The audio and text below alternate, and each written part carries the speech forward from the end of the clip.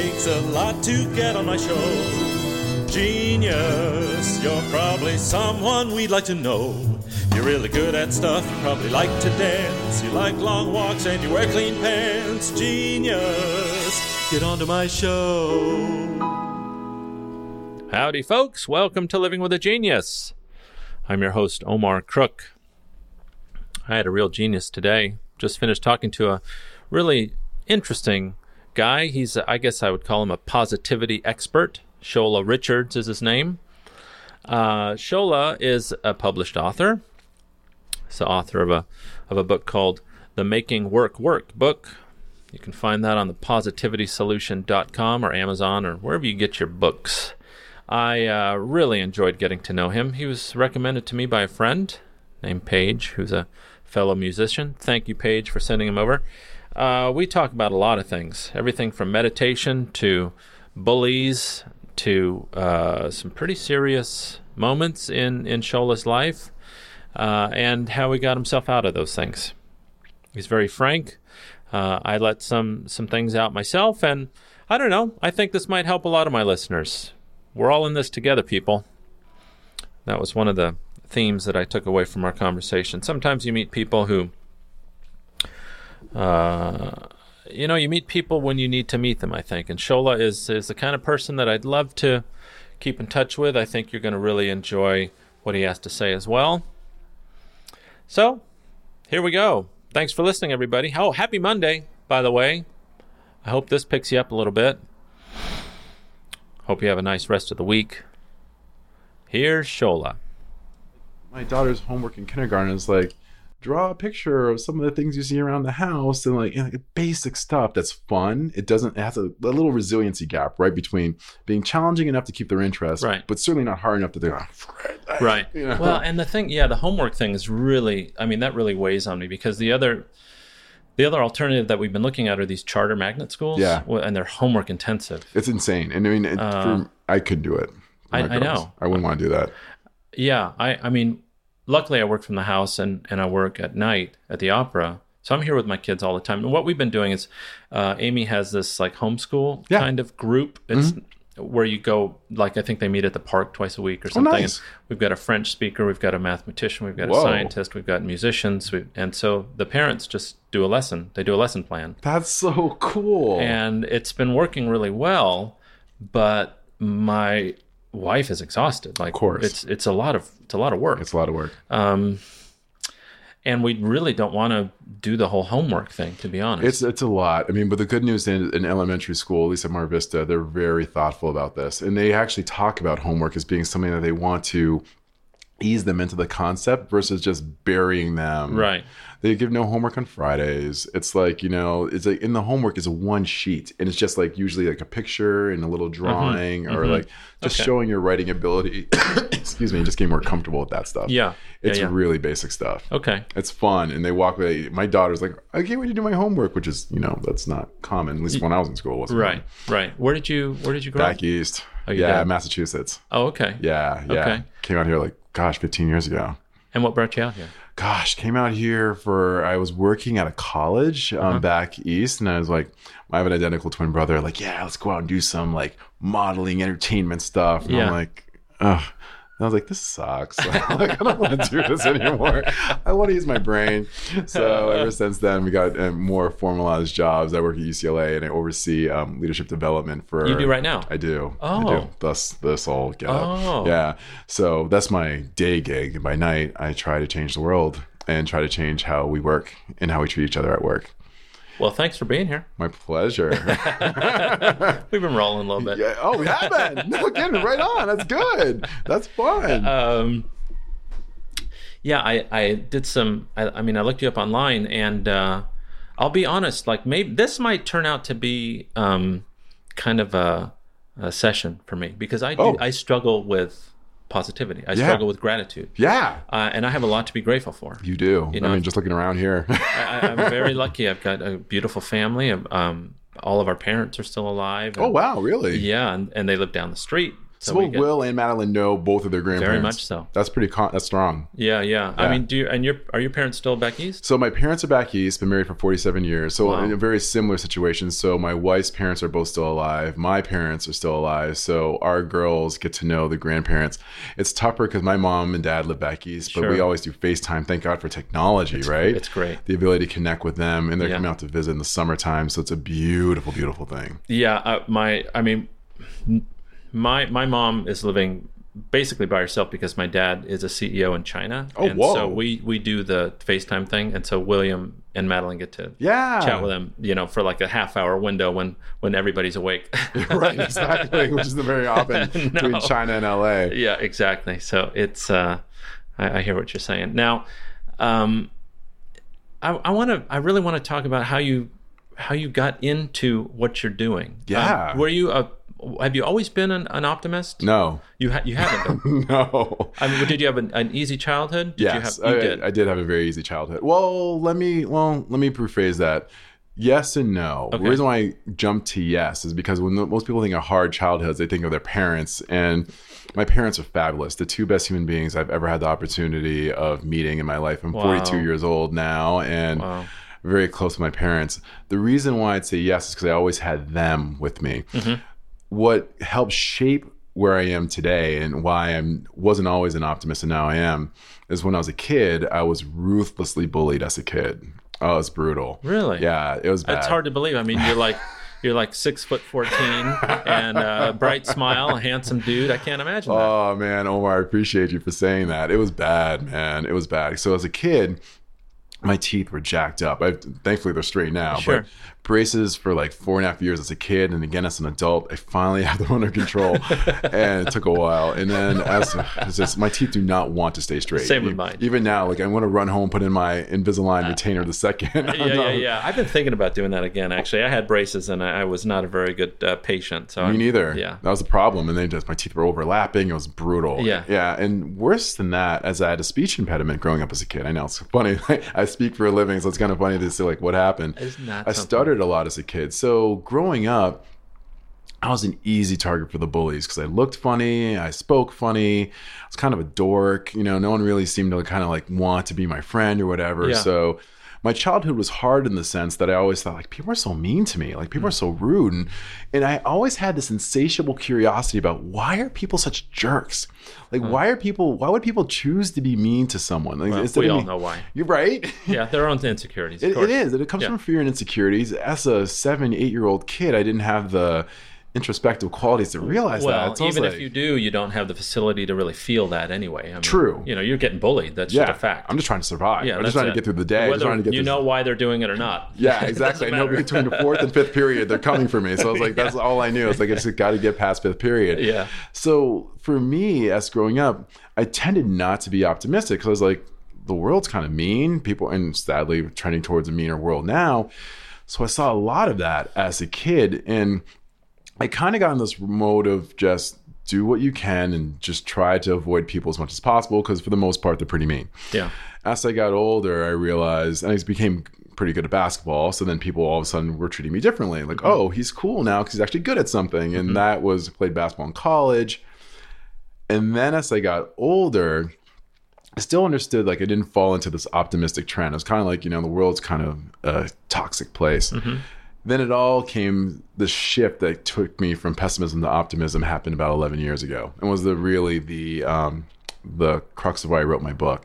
11 years ago, I was working in such a toxic work environment that was beyond description. I mean, it was horrible how it was treated. Was this back east? No, believe it or not, in Los Angeles. I was out here. So, I believe it. Yeah. It's a rough environment. Yeah. And after a few years of working in this place, I fell into a deep depression. But it wasn't like falling off a cliff. It's kind of like this slow decline. Right. So you don't even realize that you're there when you finally get to the pit. And when I was at the darkest point, the nadir of my workplace existence, I made a decision one day as I was driving to work, like, I'm going to end my own life.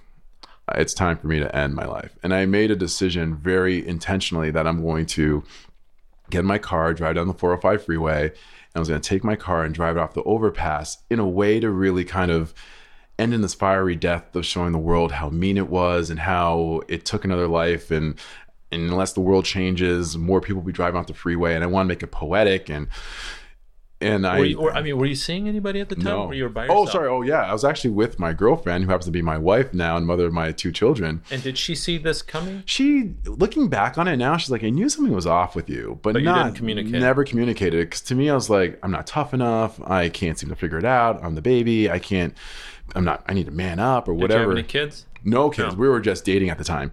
So we were just maybe about 2-3 years into dating before that happened, and I attempted to drive my car off the overpass. Thankfully, it hit the guardrail, and it didn't give. Didn't give, and I came back into the actual shoulder of the freeway, and I swear, Omar, I just started sobbing, sure. and all my humanity came back to me. And in that moment, I was like, I have to do something about this. I went to my job and I submitted. What type of work was it that you were working? I was working. Gosh, without giving it away. Yeah. I was working for a for-profit university. I'll put it there. Yeah. Okay. Well, yeah. It's a tough gig there. Sure. And I had to make a decision at this point. I was like, you know what? I just can't. I can't go another day doing this. So I tendered my resignation, and when I did some research, and I'm like, I gotta find out, is there anyone dealing with workplace bullying? Because I'm the only, I thought this wasn't even a thing. I didn't know it was a thing. Oh, you were being bullied at work? Bullied at work. And that's part of the reason why I fell into this depression. Sure, of course. I kind of missed that key part of the story. Yeah. It was the bullying that really drove me to this point. In what way? I mean, how do adults bully one another? Yeah, so... I haven't been bullied as an adult, I don't think, ever. I know. And this is funny because there's a lot of folks who are like, is that really a thing? That I get kids being bullied? Like, I worry about William or anyone else, like my kids being bullied. Like, we don't really think about how that works when you're an adult. So as an adult, it's a little different. Schoolyard kids are a little bit more not covert, they'll just shove you down. Right. But adults, humiliation, intimidation. I'll take your job from you if you don't do this correctly. I swear to you, I will ruin you. You'll never work in this town again. Like, you'll never work in for-profit education. Right. I'm okay with that. I'm like talking about the worst industry in the world.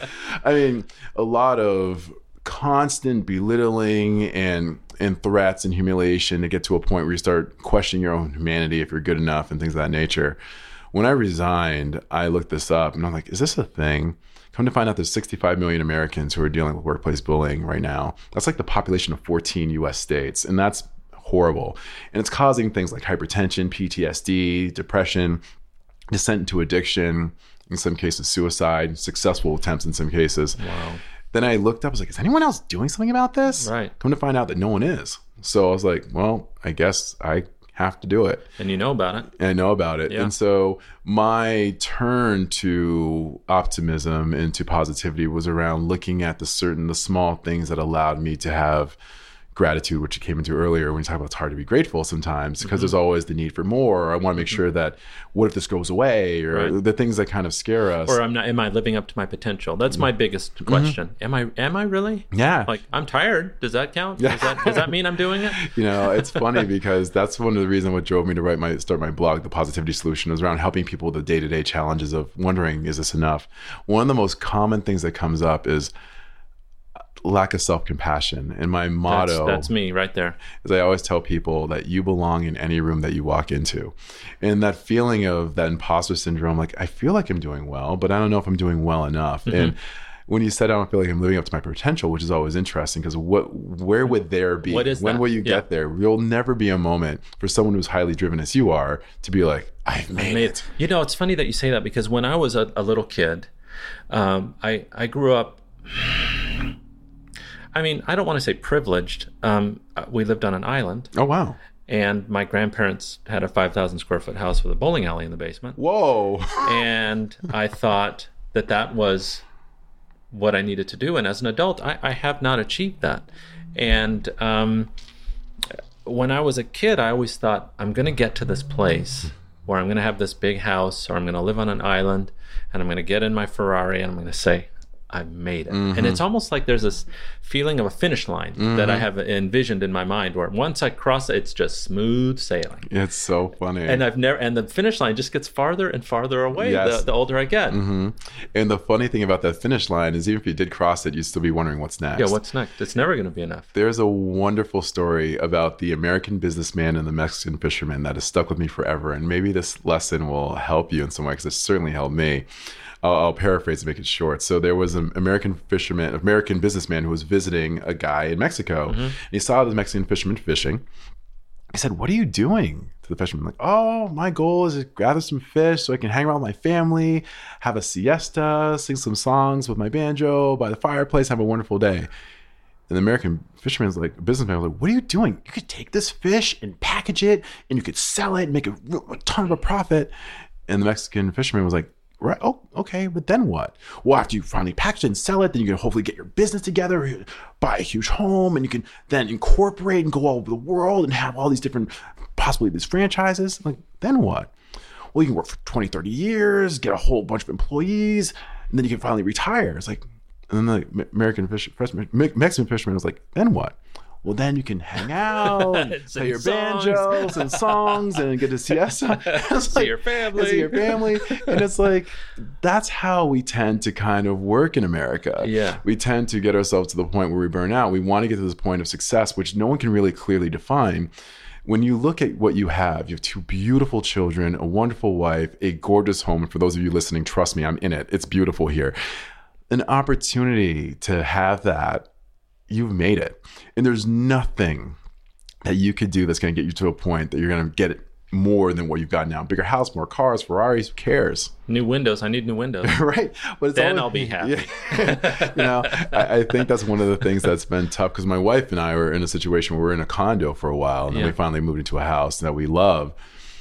And then we started looking for things that are, what about the backyard? We could do some things with this. It's like, babe, let's just enjoy the moment. And when we started having this gratitude practice, what we do with my kids, actually, who are 8 and 5, I take them like, tell me 3 things that happened today that you're grateful for. I've got a friend at work that does that. It's changed their lives, and it changed mine too. Because, it's easy like, Adrienne didn't play with me today at school, and I don't know why she didn't. And then we can get this weird toxic downtrodden spiral. Like, tell me something you're grateful for. Like, I love the fact that my teacher sat down with me today and gave me a big star on my paper for spelling all my words right. Like, that's awesome. Yeah. What else? I loved that in my lunch you packed this little thing of popcorn that I love that makes me happy. Like, and these small things allow her and both of them to see things so differently. Just having a little conversation. Just a conversation. I'm talking before bed, because I do this every night with my girls. I take maybe like they're in bed, I tuck them in, and they're like, "Hey, just tell me what you're grateful for before bed." 30 seconds. 30 seconds, Omar. And the cool thing about it, they wake up in the morning. It's like magic. And then there's a reason why you hear this so often. Like, what's the key to positivity? Gratitude. No matter where you go. But a lot of people are like, no, that doesn't. Give me something. I got a new Rolex. I'm so grateful. Are they like, this gratitude thing? I've heard that enough. Give me another secret. Like, that's the thing, though. The problem is we all know what to do, but it's about execution. Knowing doesn't. If knowledge was all it took to be successful, everyone would be rich, happy, and hot, because there's plenty of information on that. Yeah. It's doing it. Oh, yeah. I know I need to lose like 25 pounds. Sure. I haven't worked out since my daughter was born, probably since my son was born, actually. And I used to be an athlete. What sport? Tennis. No kidding. I love tennis. Yeah. And I used to, I played varsity tennis, and I've played since I was 5 years old. And I was competitive for a while, and then I used to go to the gym a lot, and I did martial arts and all sorts of, I've always been fencing, all sorts of things. Yeah. And I know what I need to do. Mm-hmm. And then I think, God, I'm just so fat, and I'm so tired. I'm tired all the time. And then I get depressed, and then I don't go to the gym, and then the next day I weigh a few ounces more, and then I feel bad, and then because I feel so bad, I don't want to go. It's like I know what I need to do. I need to get my ass in the car and go to the gym. It's so funny though. I can tell you something.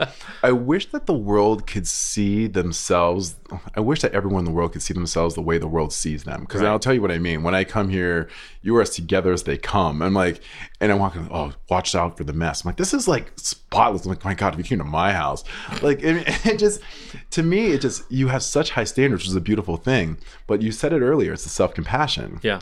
The willingness to be like, I'm okay. I'm very critical. Which is good in some cases. It allows you to have high standards and to make sure that this podcast does well and the work that you do also at night with the orchestras as well. But it's also about what you've done. It's funny that you mentioned the podcast, because that's a big part of me doing this podcast, was an exercise in releasing work into the world that I don't think is perfect. Oh, right. So what I do, there's a very simple mantra that I have about this podcast, and it has helped in some ways. I sit down, I record an interview, I do the voiceover, and then I release a podcast. That's it. But that's hard to do, though. For me, it is. Yeah. For me, it is. So, I use words incorrectly sometimes. And I'm just like, well, you know what? I said that. Right. I actually said that, so it's going out. So I have a question for you, though. How are you able to do that? Because, I mean, when you think about it, putting out work that anyone all over the world with a connected device can listen to this, if you can get on SoundCloud and hear it, you're like, oh my gosh, it's forever. And a lot of people get caught into, and this is what a lot of people I work with, they struggle with the idea of like, I can't put my writing out there. I can't put my podcast out there. I can't put my singing out there because these videos out there, because the world will see it. But you're like, I'll do the best I can. Well, it's been nice having you, Shola. I need to go back and edit this now.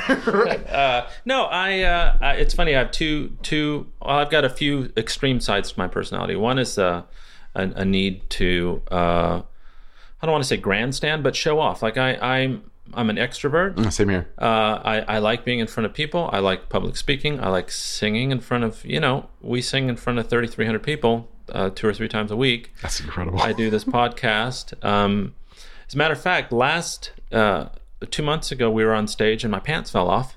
Your pants? In front of a full house. Yeah, luckily I had a costume piece that was over it. But I could feel it. I could feel it sliding down my waist and onto my thighs. Like what? How do you keep going? It just doesn't bother me. That stuff does. You do like kind of a penguin walk to get off stage. Hope nobody sees. That's amazing. That's a great story. All sorts of things like that happen, and those things don't bother me.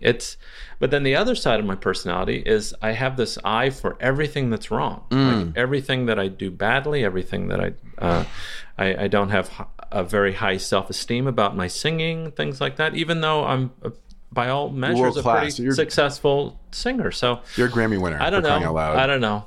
It's funny. Well, that's part of our human wiring, right? So negativity bias is part of who we are, sadly. And it made sense when we're prehistoric times, when like saber-toothed tigers were coming after us. Right. There's a fear of if they come and get us, I need to be prepared for that. I need to place more value on the tiger than the nice apple tree over there in the corner. Right. But now that we're out of this time and we're in modern times where saber-toothed tigers are not lurking behind every single window, every single tree, there's an opportunity for us to look at the world more critically. But here's the challenge. Humans, and myself included, do focus on negative things. I'll give you an example. If you came home one night from the work that you do as a singer, and let's say, for example, the door to your front door, your wife and kids are asleep, you walk in and the door's slightly ajar. And you know that your kids should be asleep and your wife should be asleep at that time. You're not going to just walk in the door like, let's see what's going on. You're like, whoa. Because your mind is automatically trained to search for things that are wrong. If the door was shut normally and locked, as it should be, wouldn't even think about it. Just walk in, go ahead, take off your socks, take your shoes, go to bed. But here's the thing. Because your mind is so constantly focused on what is wrong, as it should be, because it's always scanning. When's the shoe going to drop? When's the shoe going to drop? It makes things harder to enjoy certain things. Like you look at your kids, like you're automatically thinking, not saying that you are, Omar, but in general, people are like, what do I love these kids so much? Will they always be like this? Will they always love me? What if something happens to them? I think about that all the time. We tend to go to this place where we're unable, and this is so funny, where meditation comes in, which is one of my big practices. We stay in the future, or we constantly obsess about things in the past that did not go right. The regrets and how I could have done this differently. And that critical nature allows us to not stay in the present. And that's where a lot of our suffering comes, this constantly thinking about the future, the obsessing about the past. And I think there's a lot of joy in staying in the moment, like looking around like, my kids are so healthy. I'm in a loving marriage with my wife. I'm killing it. I just got a Grammy Award. My podcast is doing well. And I look around this beautiful home and like, this is where I get to call home. I get an opportunity to go around and kind of see other people when I travel and do some work with them and some coaching. and see the darkness, the true darkness where some people are. And I'm sometimes talking literal darkness and they can't even turn the lights on. Wow. Versus the ability of just their own inner demons that chase them and torment them and realize, my gosh, I'm not there. I've been in some dark places, but it's never like that. And that also allows me to find some gratitude as well, as I'm in a place where a lot of people never reach half the level that you're at right now. And I'm not talking about me. I'm now talking back to you about the level that you've reached. Yeah. I thank you. I sometimes feel like I'm addicted to negative thoughts, that somehow those negative thoughts trick me into thinking that it tricks me into believing I'm being productive if I'm constantly worried. You know, like if I'm not worried, I'm not working. Yeah. And it's funny because if you think about a metaphor, this is going to sound kind of silly, but let's say there's a blinking fluorescent light. Like a lot of offices have them, right? The lights are kind of blinking, they're annoying. Well, there's two ways to fix the light, right? One, you can get up on a ladder and replace the bulb with another bulb. It takes a little effort. Another way that you can get the light to stop blinking is to get a sledgehammer and smash the light, right? In both cases, the light will stop blinking. One takes a little bit more effort, but it's worth it in the long run. The second way... It's so satisfying. Well, so satisfying in the moment, right? But the sad thing is, as you do it, that light will never turn on again. That's right. Negativity does, in a sense, allow you to feel, oh, yeah, I'm going to make sure I wasn't that good. I can do better next time. Right. And I get that. Right. But the toll that it takes consistently over time creates this feeling of a lack of not feeling good about yourself, a lack of self-worth, and this feeling of like, I'll never get there. Or you don't even want to try anymore. Like, well, I just better not do that. And then as a result, think about that. Thankfully, you didn't do it with this podcast. We wouldn't be sitting here together. Right. And also the work that you've done. I mean, you reached the pinnacle as a Grammy Award winner. And like, these are things that allow you to show that your work, it has been working. But I also consider the negativity as the fuel, almost like driving with the parking brake on. The car still moves. You can still achieve things, but how much more could you achieve if you decided to turn that negative energy into more self-compassion and love? Right. That's the hard part, which a lot of people struggle with. And I can speak on this because I used to be there myself. Yeah. Tell me about coming out of that situation on the freeway and getting yourself, working on yourself, first of all, and then having this need and being successful at sharing it with other people. Yeah. So I'll start backwards with the need. I felt... did it just come like a flash? Or? It, in a weird way, it kind of, in that moment, I was like, I knew I never want to get there again. And in 11 years, it hasn't, nor will it ever come to me again. Because I was just like, that was such a dark place. Yeah. And I've always had a place of really deep empathy. I've always had like this, and it's hard to, I still wonder if it's a superpower or disability. Because I have this thing where I'm like so empathetic about things. I can't stand to see people suffering. Folks can see folks, homeless people, and just like step over. I'm like, oh, sucks to be him. For me, I'm like, I must do something. I need to sit with this person, talk to them, give them whatever I have in my wallet. That empathy drove me to say, like, I have to help other people who are suffering as well. So that's where it kind of came from. But it was always kind of a passive thing. Like, I know I should help that person. But then it kind of went out of control when I got there. It's like, that pain, I felt it. I cannot let anyone in my power, in my pure deal with this situation. Should I jump in? Yeah. What do you do about the "who do you think you are" voice? Oh, that's when it comes to that. Like, if I were to say that about myself, I'd say, "Oh, I obviously have a messiah complex." And what's that all about? Yeah. Is that a thing? Yeah, it's a thing. For me, it's not. I see it as something like, who I think I am. I'm a living person who has an opportunity to help someone else. You've been given this opportunity, I guess, is how you'd see it. And you know what's funny? Like, I didn't ask for this. Yeah. I don't want to be empathetic. I mean, well, no, I don't want to be. It just happened to be. I just cared. Those Sarah McLachlan like cat commercials would come on the TV where animals are suffering. I'd like die for the remote control to change the channel because it hurt me so viscerally to see it. I don't think of who am I to do this, and like who am I not to do this. Yeah. I mean, I'm here now. I'm alive. I have opportunities to help someone. And the funny thing is, helping is free. I don't have to go and give money. Sometimes some people just want to be acknowledged for their humanity. Addictive. It is. And someone asked me this question, and it was a really good question. It's like, is there a way to be selfless, completely selfless? Is it because like, I don't know if there is. I mean, for me, like I do get something from this. I do walk away feeling like I'm making the world a better place because of my presence in it. And that does feed my soul. So in a sense, I do get something out of this, but I also know that the other people on the other end are getting something out of it too. So I could either do nothing. And this is the problem with the world that we're in right now. The world is getting meaner. It's trending. Amen. And it's like circling the drain in some cases. At the end of my podcast, I always say, remember to be kind to one another. That's all right. And you know what I tell my kids before I drop them off at school? I say, be kind, be smart, be strong, and leave everything better than you found it. That's my message that I have for them. And now they repeat this to themselves, to their friends, like, we're all being kind and smart and strong. Like, oh, those are my girls, my babies. Because if the world's changing so much and trending this way, a lot of people are like, I can't do everything, so they don't do anything. Right. It's like, anything is better than nothing. I see a piece of litter on the ground and pick it up and put it in the trash can. But I think our disconnection allows us to do things like they don't recycle, or they don't care about the environment, or they don't care about treating either well, like the grocery store person or whatever. So what difference does it make? But that's a lack of connection. When you're disconnected with the world, you do those things. But when you're connected and passionate, you want to do any little act knowing it's going to cause some sort of improvement. And if you're in a dark place, it's amazing how that creates that feeling within you that's like, you know, and I know that this behavior is helping somebody.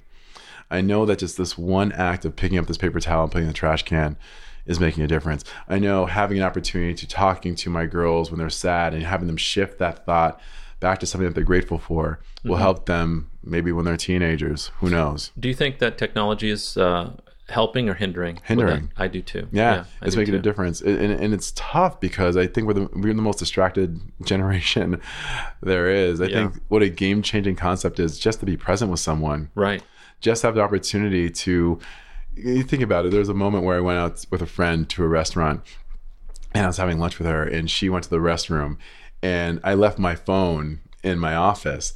And normally when someone goes, I'm sitting at the table by myself, I reach my phone, like I was like, oh my gosh, on my phone. Right. And a moment of panic for like, maybe like, I was like, what do I do? Do I look around? Do I like just eat my food? Like, oh, my food wasn't there yet. So I was like, what do I do? Yeah. And I was like, oh my gosh, what's happened to You're me? addicted. Yeah. What happened? Yeah. It's like, I can't even sit. 15 years ago, 20 years ago, I would just sit there. Yeah. It wouldn't be an issue. Yeah. And I think like it's caused us to lose that ability to connect more deeply. Yeah. And I also think that we've lost the ability to be bored and magical things happen when you're bored. Your mind creates things. Yeah. And compensates for the boredom with imagination. Yeah, and it's funny, and I'll even it's changed the word from boring just to being alone. You know, I tell my kids because when they say when they don't have any electronics to mess around with, I'm like, Daddy, I'm bored. Yeah, I'm bored. same with my son. I was like, baby, only boring people get bored. I always say, good. Be bored. Yeah, and find something to do because you don't have to be bored. You can go. My gosh, you have a house, you have a backyard. You can go do whatever you want. I'm like, oh, fine. Yeah, but to rely on technology for entertainment, I mean, while it's fine once in a while, I really try to make a point of let's find different things to do. I'm a big reader, and thankfully my kids are too, and that's helped a lot. I really want to get them into the joy of books and finding a world that's outside of just, I read to them all the time. Me too, every night. Every night. Yeah, since they've been born. And it's small things like that allow us to kind of feel more connected to each other. And that's part of what I want for the world. I think if you're more connected to someone, you're less likely to be rude to the barista for having your coffee 3 degrees warmer than you thought it would be, or whatever it may be. And that makes a difference in the world, these tiny acts. Let's talk about meditation. Do you, how did you come, because that's another thing, like going to the gym. I know that sitting for 10 minutes and just feeling the breath cures a lot of problems. It does. Because I know I did that for like 2 weeks straight and I've never felt better. And then I just never looked back. I mean, I don't do it anymore. Yeah. And it's a discipline, I think, or a habit. What is it, 17 days to make or break a habit? Yeah, they say 21 actually. Something like that. Yeah. And I need to get back into that. How did you find meditation? I was a seeker. I really wanted to find things that would make my life more positive, and gratitude was a habit that I found as I kept going, as the overlap. Meditation was another thing, and you read a lot about what do successful people do, and I had to get past my idea of like, I know better, sitting silently doesn't make a difference. Like, gosh, all these people are saying like Oprah, Russell Simmons, all these other people, like Bill Gates, and like, I was like, maybe I should try this out. I have a very fast moving mind. I tend to think about a lot of stuff. And when I went to a retreat just this couple weekends ago, where I meditated for a weekend, no cell phones allowed, you're just going there and having an opportunity to meditate. And they're so great in the idea of like, you do not have to, if your whole point is to silence your mind, that's just torture. Right. You're not here to judge yourself. Damn, I thought about something again. I'm thinking about what I need to do. just be. And that gives you so much peace. And someone said it, I forgot who it was, but it's such a great quote. It's like, if you don't have 10 minutes for something that will change your world, give you health, give you peace, and allow you to feel better around better wife, better husband, better dad, then you probably need like 6 hours if you don't have 10 minutes. And it's like the 10 minutes, and Headspace, the app that's on iPhone is, and probably on Android too, game changer.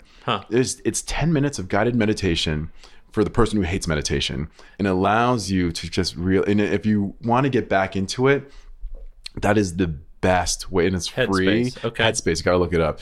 And for me, that's how I got back into it, and just allows me to have such peace when the world's acting crazy. I'm centered. You know what it does for me is it creates a little bit of a cushion between me and the rest of the world. And I have this just a little extra space to expand and contract within that context. It makes a huge difference. And that space allows you, because when that space shrinks, then something happens, you become reactive. Totally. And now you have that little space to kind of look at it as an observer and then give a thoughtful response to it. That space is where everything happens. Right. And in meditating, I find that I do observe. So I have a particular thing that I think about. I imagine that I'm on this ledge and a waterfall is in front of me, like I'm behind the waterfall. And all of my thoughts are in this water, just passing in front of me, and I just am observing it. And it's in that observation that, like you just said, it trains your mind to observe the world without being so narcissistic and self-centered about everything being about you. And it's not. You can just look at it objectively. Exactly. And it allows you to find a place of self-compassion. That's probably the reason why I was able to do it, because I needed it. I was such a broken guy from being bullied as a kid. Again, as an adult, where I just didn't feel good enough. I didn't feel like I belonged in rooms that I would walk into. And I allowed myself to look at myself as a whole human being. When you said to me earlier on in the interview, I was like, I can't picture you being bullied. And it's so funny when I hear that, because a lot of people say that. And going back to like when you're thinking about, damn it, have I made it yet? My place is like, really? Because I still see myself as that broken kid who didn't fit in anywhere. And to me, there's still a healing process that I have to go through, where I have to feel like, oh, it's true, I'm not that person anymore. I am a person where I have more confidence, and I'm different than what I perceive myself on the inside. That's why I think the biggest gift that someone could give someone is if you could see the world the way I see you. And I wish that I could see the world maybe the way that others see me. And there's still a part of me that still struggles with self-confidence, and so struggles about, do I belong in this room? When my book came out, I went to a conference with all these really big authors, this thing called the Bookalicious Breakfast, which is very funny. And I was there, and there's this one lady who was like a luminary, I can't remember her name, but she's multiple New York Times bestseller, just a killer, wonderful woman. And we had some time to talk before the Bookalicious Breakfast. It was a panel of authors. And I said, like, gosh, what's the hardest part about being an author? I asked the group. And the New York Times bestseller, who's been like #1 all over the world, is like, oh, without question, the self-doubt. I would wait. Well, every book that I wrote, I was like, this is horrible, and I hate it. What are people going to think? And I slammed the laptop down and drank a whole bottle of wine and cried in my bed in the fetal position. I hated my life. I'm like, whoa, wait, you thought that? Because when I wrote my book, I thought that. And then everyone in the panel was like, oh my gosh, that's me. That's me too. You're really exposing yourself to the whole world. Yeah, but it gave me such a feeling of like, I'm not alone. There's so many other people who are struggling with this self-confidence thing too. So my self-confidence, or lack thereof, doesn't necessarily make me special. It makes me common. And that gave me such freedom to realize if I can help others overcome it by stepping into it, and regardless of what you're feeling in terms of what's happening inside, if you're able to project a little something different, then you start feeling different about yourself, and allow you to feel like I belong in every room that I walk into. Have you ever thought about tracking down these bullies? Yeah, so it's funny. This is everybody's dream, right? It is. And with the advent of social media, right? So it's kind of easy to kind of find people, and they, you get on TV, you do a couple of things, and people kind of find you, and they want to reach out. They're like, all of a sudden we're like buddies. All of a sudden, like, hey man, saw you on TV, this, that, and the other, man. Love to connect. I'm like, what? So what's funny about that is there's they talk about forgiveness, and forgiveness. I think one of the best first steps for forgiveness is realizing that you don't want to forgive people. And it sounds kind of strange. Like there's a part of me, it's kind There's of some satisfaction. There's in some that? satisfaction in knowing like, I don't want to forgive you. That's the first step to actual forgiveness, strangely enough. A lot of people think like, just let it go. The quote that sticks with me is like, holding on to anger and resentment, it's like drinking poison, expecting the other person to die. Right. And I believe that. I do. But there's a part of me that's like, I don't want to forgive you. I still remember what you did to me. Yeah, how do you do it authentically? That's the authentically, I think that the part of it is embracing the part that you just don't want to forgive. Then as you do that, you're like, okay, it's kind of the Kubler-Ross stages of grief or whatever it is. It's like, no, I don't want to forgive you. Then you get to a point where you feel that anger or sadness, and then you get to a point of acceptance. Like, all right, you know what? I've moved on. You just kind of don't feel anything They anymore. don't feel anything. And that's the whole thing. It's not, it's just that, ambivalence. Like, you know what? I forgive you now. And I totally forgive these guys now.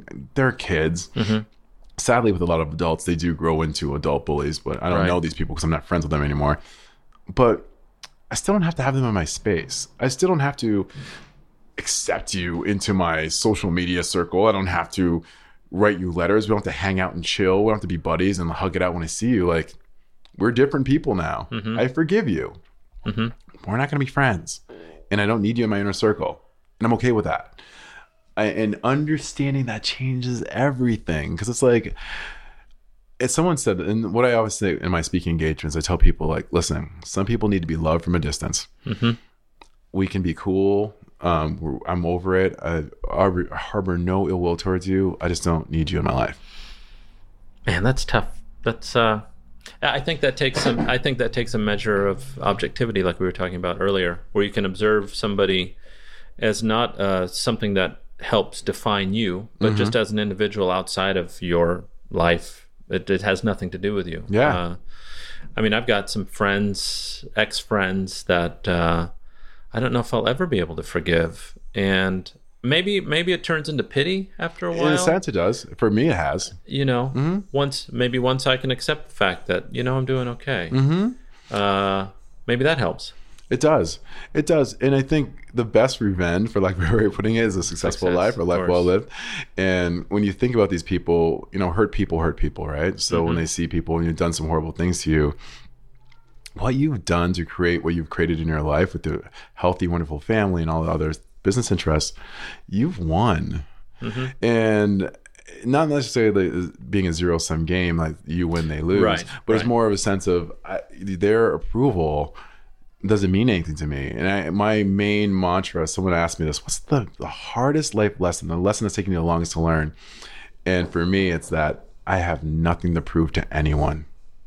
And that's changed my life. Yeah, like comparing yourself to other people too is very tough. I've got a friend who his daily driver is a McLaren, and he lives in a big, beautiful house. Ooh. And I've got another friend who's got 2 Grammy statues and travels all over the world with his compositions. And it's very easy to say, wow, like these guys are really successful. And what have I done with my life?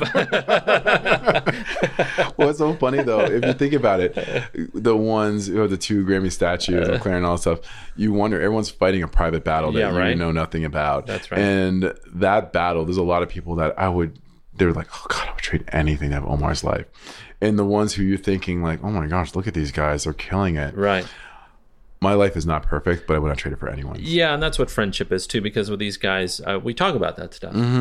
And we do address those things that you just said. And that makes it easier. It does. We share our problems with each other. And that's a big part of what I don't require it as friends, but that's really, to me, what makes a close friend. Is somebody who says, gosh, I feel really down because of these things. Isn't it funny? Yeah. I mean, when you think about it, that's everybody feels the same way. Everyone does. Everyone has their dark places where I wonder what's next. Everyone at night has had a moment where they looked out the window like, is this all there is? Is this it? Is this it? What do you think about that? Are you a religious person? I'm spiritual more than religious. I don't follow a particular religion. I'm a respecter of religions. I don't either, yeah. I just tend to find my relationship with God, universe, source, or whomever, whatever you want to call it, as my personal journey that I get to do. I find it during meditation. I find it an opportunity to connect to the world around me through this shared connectivity. Yeah. My feeling of anything that tends to separate or divide is not really something that I consider to be cool. So when people are like, hey, listen, man, right, I'm Christian, I'm born again, and this is the only way to, like, there are so many different 4 + 3 and 5 + 2 = 7. Like, doesn't mean that 4 + 3 isn't better than 5 + 2. Right. There's so many different ways to 7. So many different ways to find enlightenment. So for me, I take my own personal journey. My girls, as they define God, it's funny because they're 8 and 5, as I said earlier. It's not like there's this old white man with a long beard staring at a cloud down them, judging with this long list. It's like, in my daughters, I just feel God all around me. I feel the spirit of, I'm going to be okay, whatever that may be. And it doesn't have to be something that's clearly defined through religion or going through church or whatever. Mm-hmm. You can I'm just as close to God when I am in a church, when I'm sitting in the bathroom by myself, when I'm asleep. Well, as a parent, I'm closest to God then when I'm in the bathroom by myself. Right. Agreed. That moment of silence, like, this is what heaven is like. Oh, I get it. It's so true. So what's coming up? How are you expressing this? How do you run the business part of this, and how are you planning on expressing these beliefs as you go forward in life? What's your big goal? Gosh, when do you get to your finish line? Oh, when do I get there? When is there? This may sound overly ambitious, but I dig it. That's kind of my whole point. So when I see something like workplace bullying, for example, it's kind of an issue for me, kind of my platform. I think about 65 million Americans. I'd like to make workplace bullying illegal in this country, through legislation, which may be tricky considering we've got at the steering wheel. Exactly. Where bullying seems to be kind of in vogue at the moment. Right. I cannot let anyone stop me. There's too many people suffering. So I want to find a way to make this illegal. I want to find a way to expose companies that are using and allowing this to happen. And my quote that drives me is, what we allow is what will continue, regardless of what it is. So what's next for me is figuring out a way to give meaningful help to people who are currently being bullied by creating safe organizations that reject workplace bullying and taking active steps to eradicate it from their culture. For adults in particular. Because it's just not being addressed. Yeah.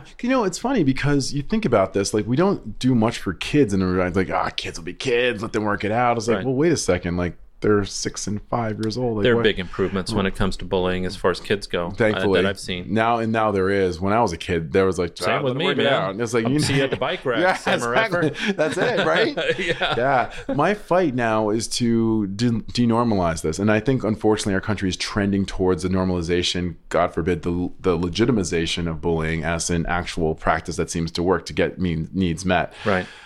There's a lot of people now who don't see it that way. So my point is to grab a pulpit, whether it's my social media networks, whether it's my book, whether it's anyone who will call me for a speaking engagement, whatever, to say there's a better way to work than this, and giving them real tools to help. Speaking of the book, give me the title of the book. Making Work Work. Can you get it on Amazon? Yes, it actually hit number 1 on Amazon last year, which came out in 2016, so it's cool. It's the number 1 release in workplace culture, which is really fun. Congratulations. Yeah, so people are really digging the message. So I think what someone has said about the book that's been a huge compliment to me is, true story. I had a speaking engagement a couple of months ago, and this lady came up to me afterwards, and she was in tears.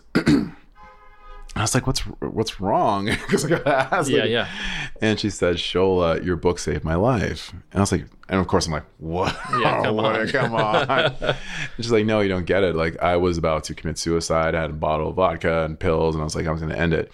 What I said to myself is that I was going to, if I don't get a sign before the end of this day, whenever this day was, that, something's going to change, I'm going to end my life.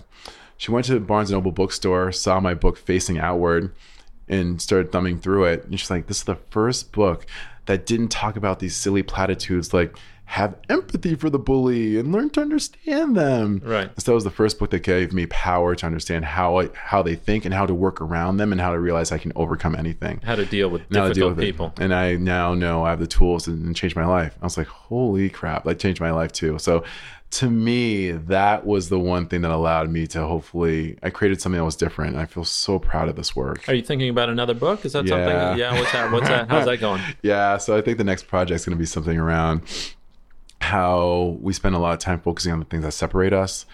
And I need to create a book on connection. So how we can create a better world, whether it's at work, at home, the world itself, through how we see each other as partners in this versus adversaries, and seeing maybe there isn't a place where Omar ends and I begin. There's a place where we're connected, and anyone listening to this can feel connected to the idea that we can make more of a difference together than separate. And we're using our divisions now to create a world in a country that's less safe, right, less productive, and I think a harder, worse place for us to live in. And I want to change that trend through a book around togetherness and connections. So that is my next project. I love it. Yeah, stay tuned. Hey, man, thanks for being on the show. Oh, my pleasure, man. I feel like a genius. You are a genius. It's in the title. It is. Well, there you have it, folks. That was Shola Richards. Thank you for coming over, Shola. It was a pleasure sitting down and having a nice chat with you. Whenever I meet people, not like this in particular, but, people who seem to be really happy all the time, I always wonder, gosh, I bet he goes home and kicks his cat. I didn't get that idea with this guy. He meditates. I've meditated. I know what that's like. It actually does help. I don't feel like going home and kicking my cat. I don't have a cat, but I've got a dog. I've never kicked him. Wanted to, but I get the idea that he has his ups and downs like all of us do, but I think he's figured something out, and I'm really glad I got to pick his brain, and I don't know, blah, blah, blah. Thank you, Shola. I feel better. I hope you do too. I hope you're having a nice afternoon. I look forward to the rest of the week. I hope you do too. Remember to be kind to one another. We need a lot more kindness in this world. Thank you all for listening. Until next time. You like long walks and you wear clean pants. Genius. Get onto my show.